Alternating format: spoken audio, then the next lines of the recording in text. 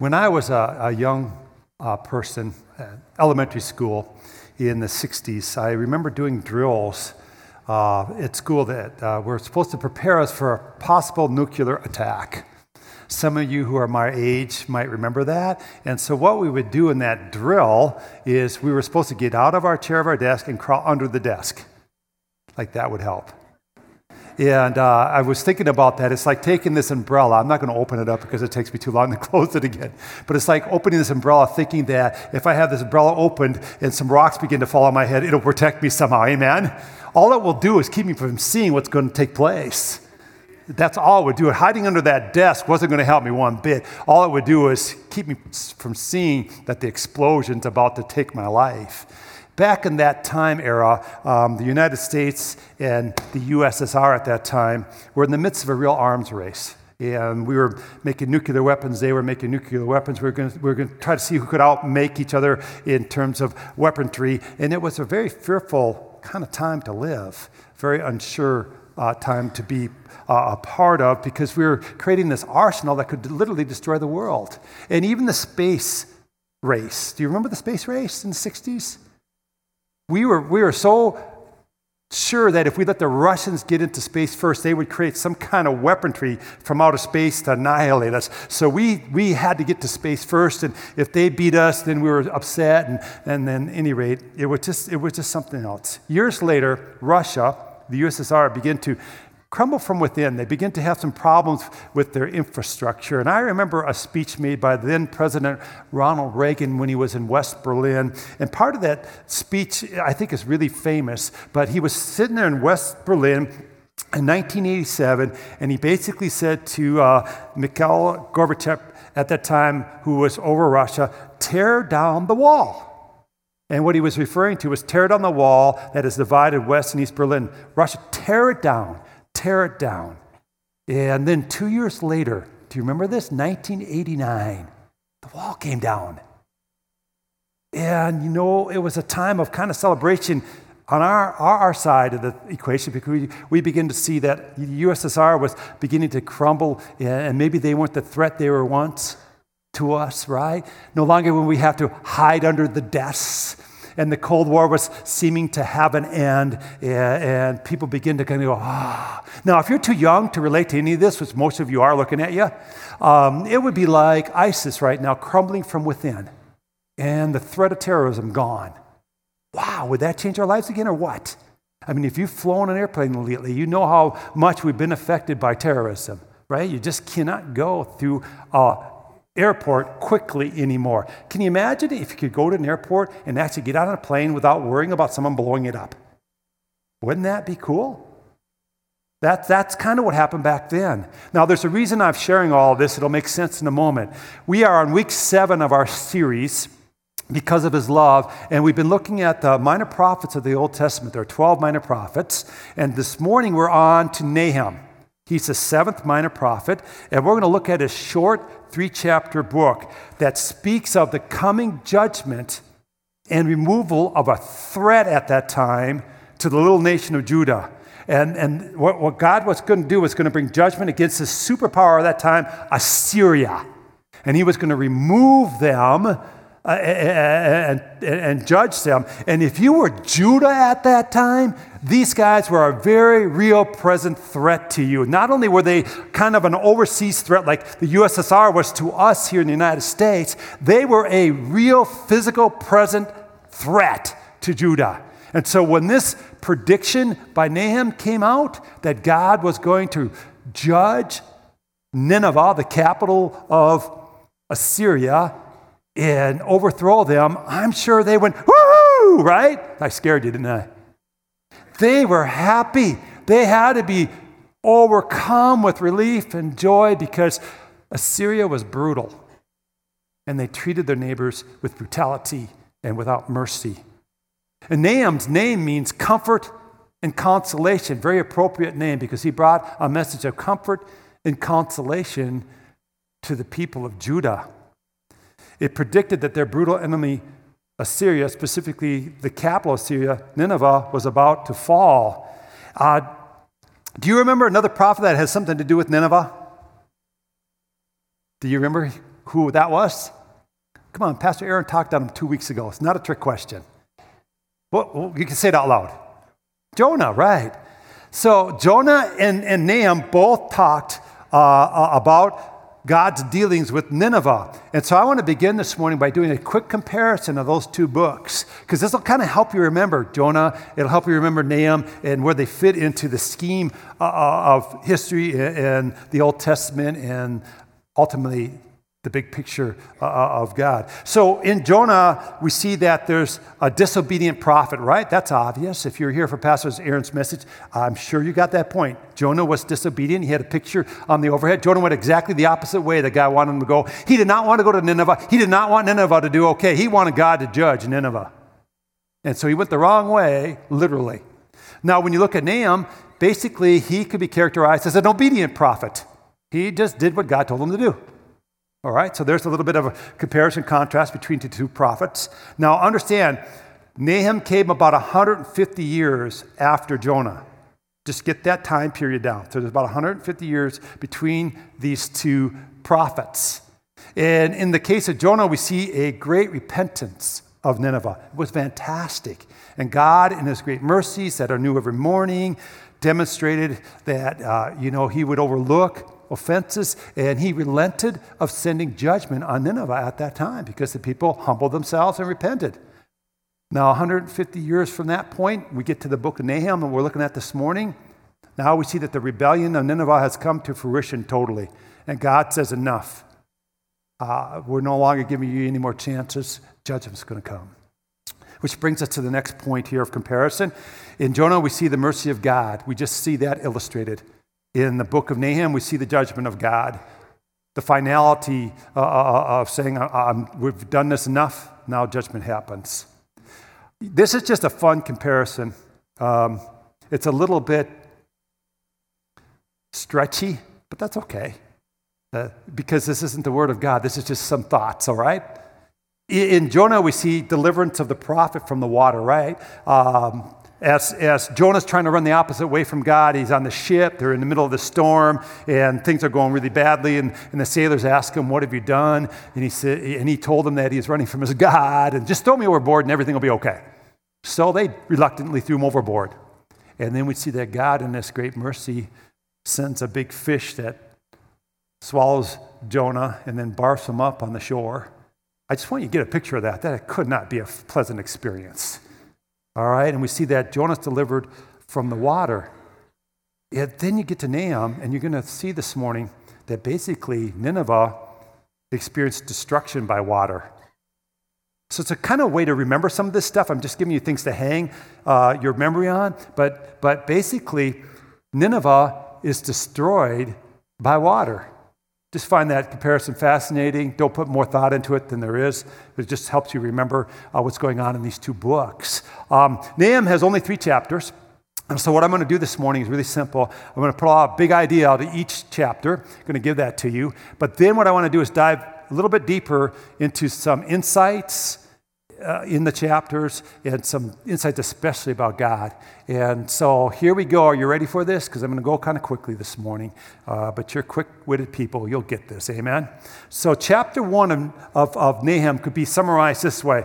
Chapter 1 is the destruction of Nineveh is decreed. The prophet makes a decree.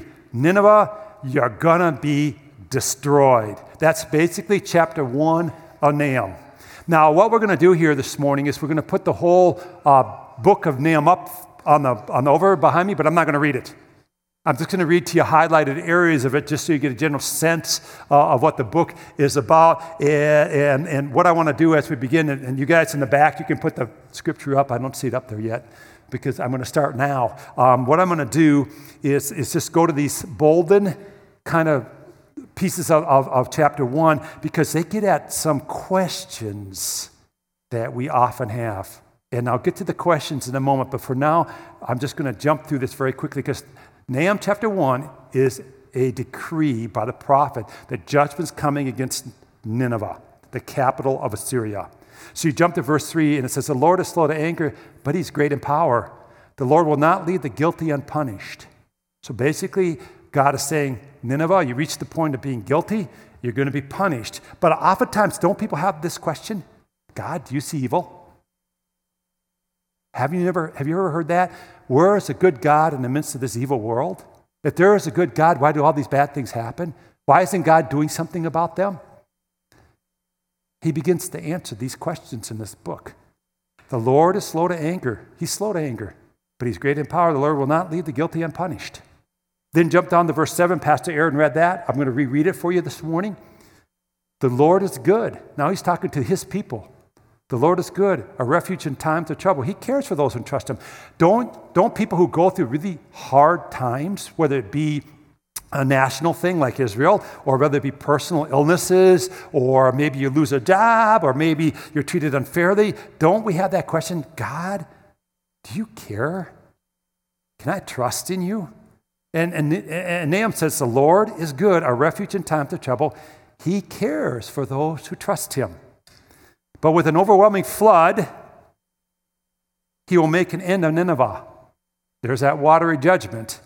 He will pursue his foes into the realm of darkness. And then just go right to the end of chapter 1, because I'm just going to read this, because this is where he begins kind of a description of the destruction to come. He says this to Nineveh, you will have no descendants to bear your name. I'll destroy the images and idols that are in the temple of your gods. I will prepare your grave, for you are vile.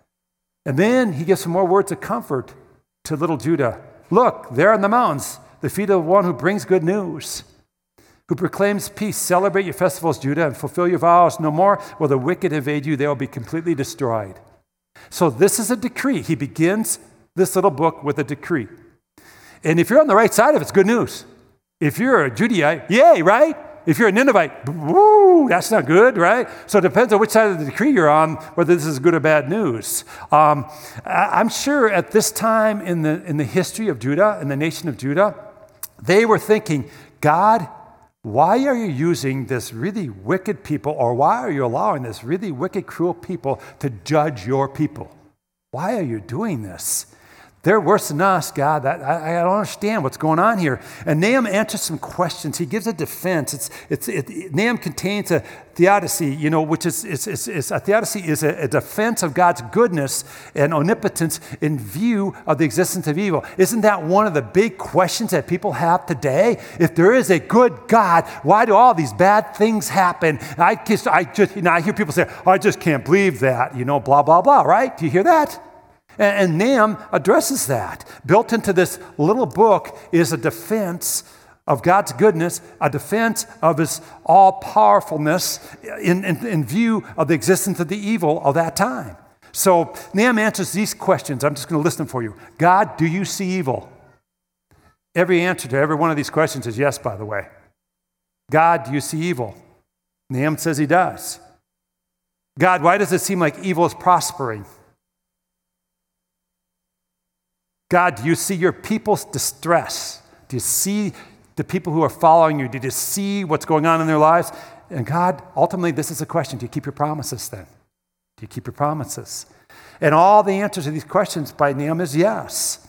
And that would mean something, but you might say, well, so he says yes to all these. So what? The amazing thing about the book of Nahum is this.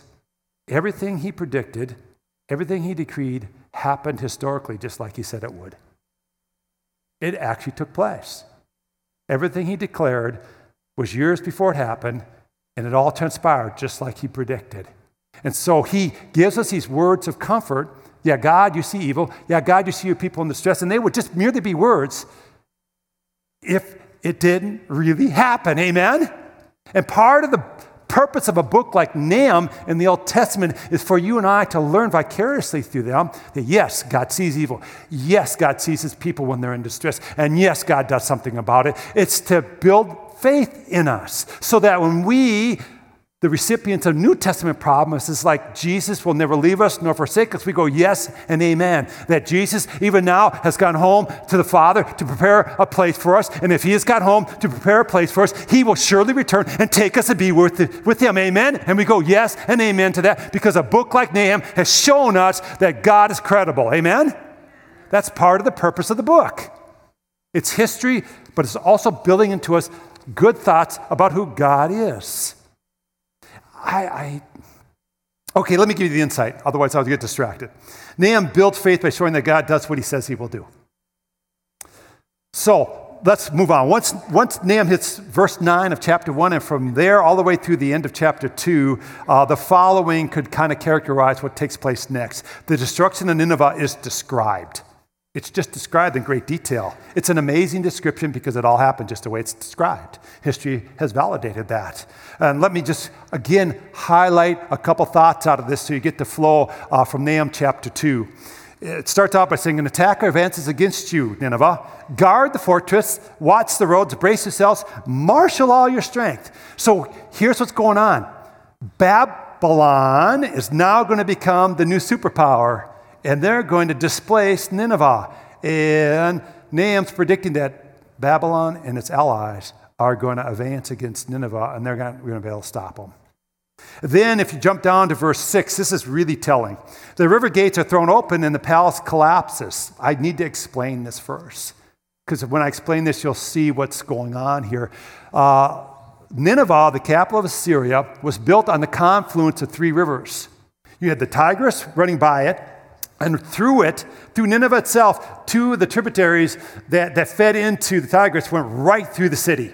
Now, what they had done was they had put in gates on these rivers to control flooding so that the city wouldn't flood out and they could control the water coming in and out of the city and all that. Guess what the Babylonians did when they attacked Nineveh? They destroyed the gates. So she suffered flooding.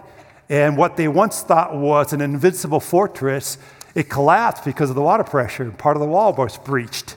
And guess who came in through that breach? The Babylonians and their allies. And Nineveh basically was destroyed by flood, by water. And then the Babylonians came in and they set it all on fire. Does this sound familiar? Because this is exactly what Nahum predicted would happen. You're going to be overwhelmed by a flood, and you're going to suffer the devastation of fire. And then verse 8 makes a lot of sense now in chapter 2. Nineveh is like a pool whose water is draining away. Stop, stop, they cry, but no one turns back. And then you get down to verse 13. I am against you, declares the Lord Almighty. I will burn up your chariots in smoke. Anyway, you see what's going on, okay? You're getting a sense of this? Destruction? So when Jonah preached to Nineveh, it was about 760 BC. And as Pastor Aaron shared really well, there was a short revival, and they repented, and God relented. It showed them mercy of judgment at that time, and that was just the coolest story. And then, get this, just 38 years later, 38 years after this, in 722 BC, Sargon of Assyria, the leader of Assyria at that time, warred against Israel, the northern kingdom of the divided kingdom of Israel. You had Israel, the 10 tribes, made up the northern kingdom, and then Judah made up of the other 2 tribes. All right? So God used the Ninevites to render judgment against the northern tribes of Israel at that time. And so Sargon of Assyria came. He conquered Samaria, the capital of Israel, and then he displaced the 10 tribes of Israel, and they were no more. That's the end of the story. Then, years after that, about 701 BC, the Assyrians came once again against Judah now. And at this time, King Hezekiah was over Judah. And they surrounded Jerusalem, the capital of Judah at that time, and they're about to conquer Jerusalem, but God intervened. And you can read about that in 2 Kings chapter 19, but it says, now, Sennacherib received a report that Tir-Haka, the king of Cush, that's the king of Egypt, was marching out to fight against him. So he sent messengers to Hezekiah with this word. Say to Hezekiah, king of Judah, do not let the Lord you depend on deceive you when he says Jerusalem will not be given into the hands of the king of Assyria. Surely you have heard that the kings of Assyria have done to the countries, destroying them completely. And will you be delivered? Did the gods of the nations that were destroyed by my predecessors deliver them? And then what's really interesting is, it's interesting because he's going to attack Jerusalem, and God basically takes his attention away to these Egyptians that are attacking him. But then Hezekiah does something really interesting. He takes this letter of insult from the king of Assyria, and he lays it out before God. And he says, look, God, look what they're saying about you. Look at how they're insulting you. And he says, basically, God, this is about you, not about me. And I think it's a really good lesson for those of us who love Jesus Christ, that sometimes when we go through trials and we go through some tough things in life, what we need to do is lay it out before the Lord God and say, God, this is about you, not me. Amen, right? And God, show yourself mighty, show yourself strong. And God, I'm just laying this out for you to, and counting on you to do something supernatural. And God did. He did something supernatural. He delivered King Hezekiah and gang from the Assyrian attack. It's just a really cool story. So what we see here is there's a lot of bad history, a lot of bad blood between Judah and the Assyrians. Can you see this now? It's a lot worse than we experienced with the USSR at the time I grew up, amen? It's a lot worse than that because the Assyrians had actually attacked them and carried away the northern kingdom and surrounded Jerusalem and was ready to destroy her, right? And had actually conquered some of the smaller areas of Judah. And so there's some bad blood here. So I imagine there was some mighty rejoicing going on when God said through Nahum, I'm going to punish Nineveh. Listen to this, though. This is really amazing.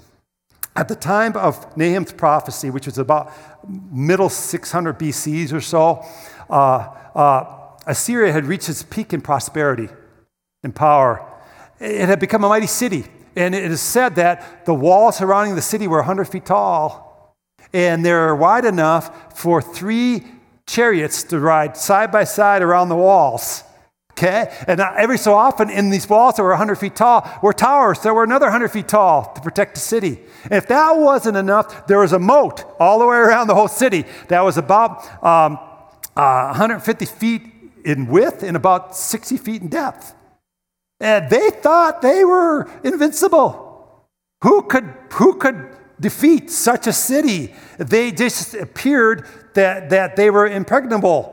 And they thought they could withstand a 20-year siege. And so when he's making this prophecy, can you see the improbability of it? But that's where God shines, doesn't he? God does the improbable, doesn't he? Isn't that his SOP, standard operating procedure? God does the improbable. And soon after Nahum's prophecy, Assyria began to crumble within. And the Babylonians attacked this city of Nineveh in 612 BC, so about 40 years after Nahum's prophecy, and we're told that they destroyed the gates, and one of those walls just collapsed because of water pressure. And I don't know if you guys, water's so strong, isn't it?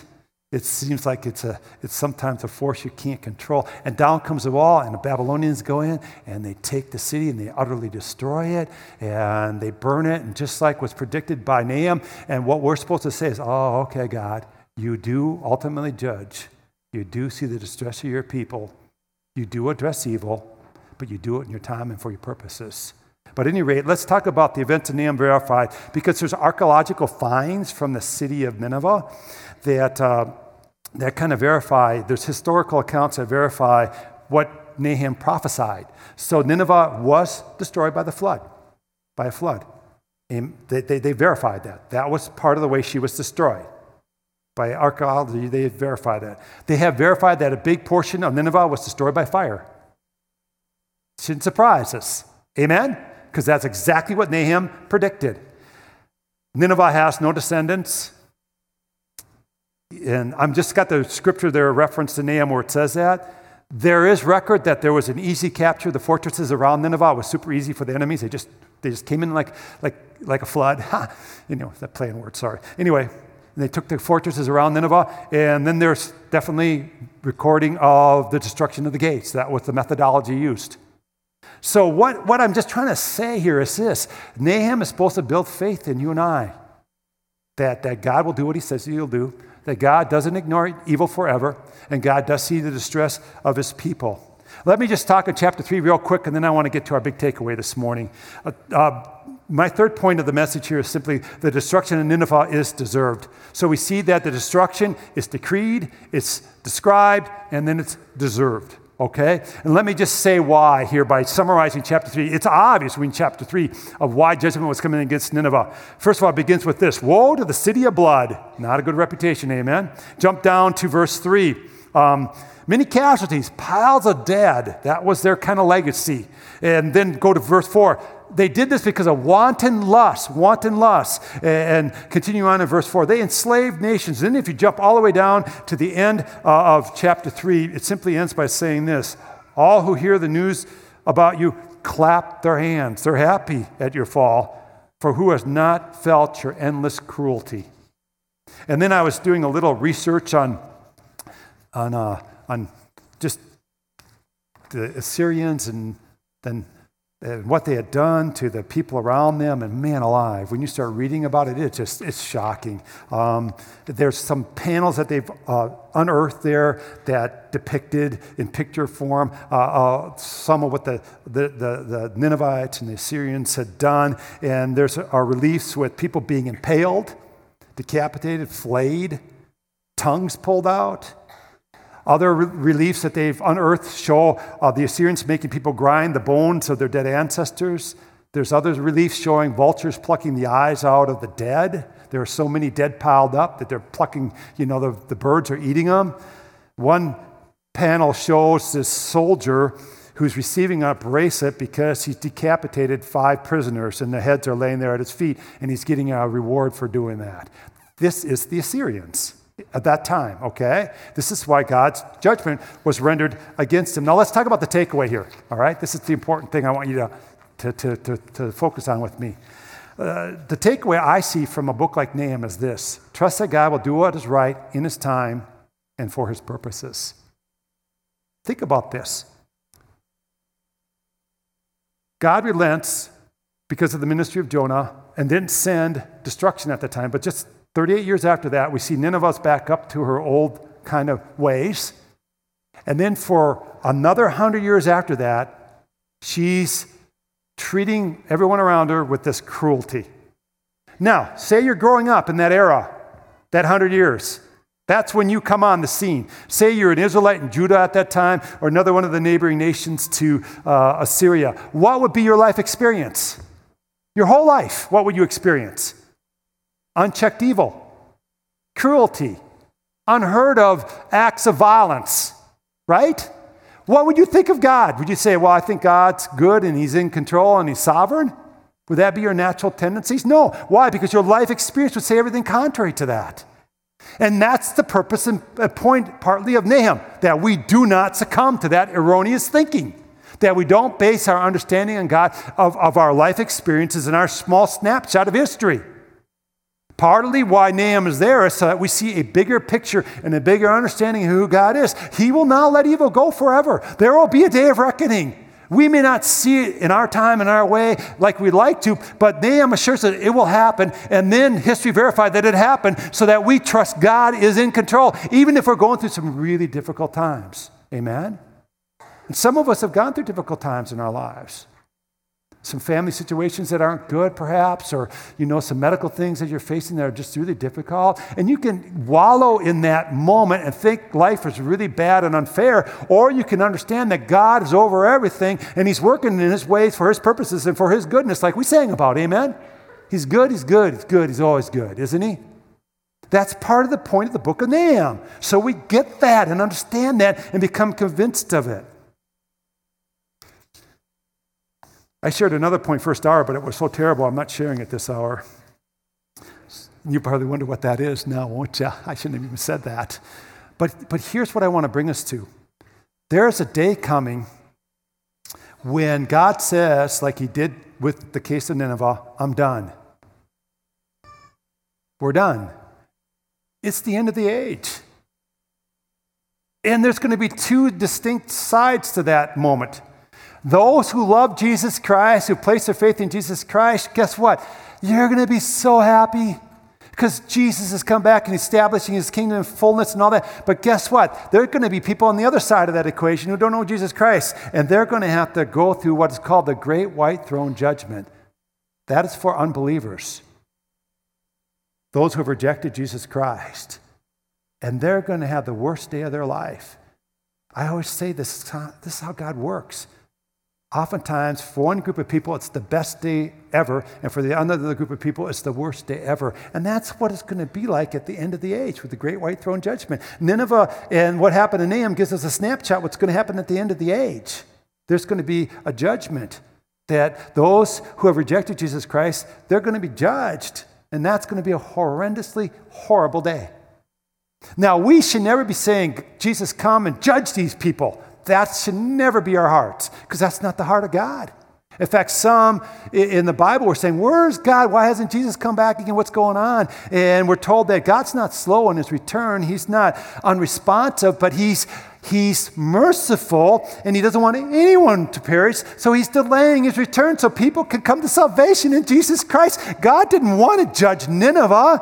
He gave them multiple chances over and over and over and over and over and over again.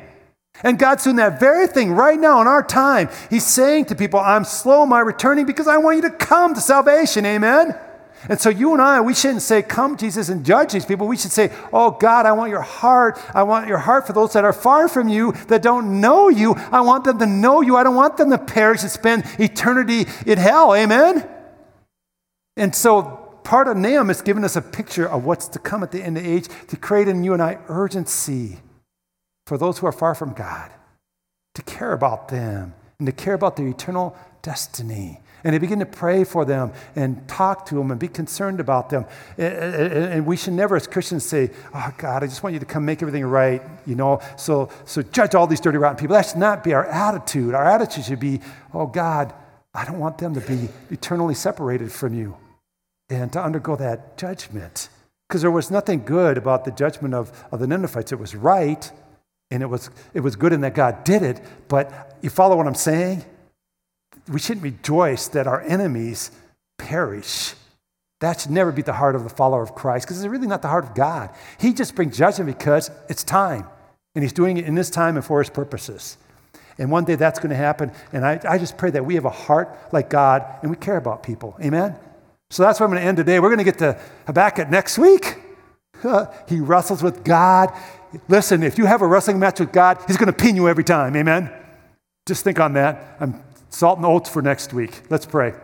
Lord God, I want to thank you for the book of Nahum. And I remember just looking at the beginning of the week and saying, oh, my, what have I done here again? Because it's a hard book to read. It shows with clarity that you come to a point where there's no return. And evidently Nineveh had hit that point. And it's not because you're not merciful. You are merciful God, and your mercies are new every morning, and you're long-suffering, and you're patient, and you don't want anyone to perish, but there comes a time when it's done. And a reckoning for cruelty and an unrepentant heart will be called upon. It just will be time. And I just want to pray, Lord, that we would take the book to heart, that God, you do see evil.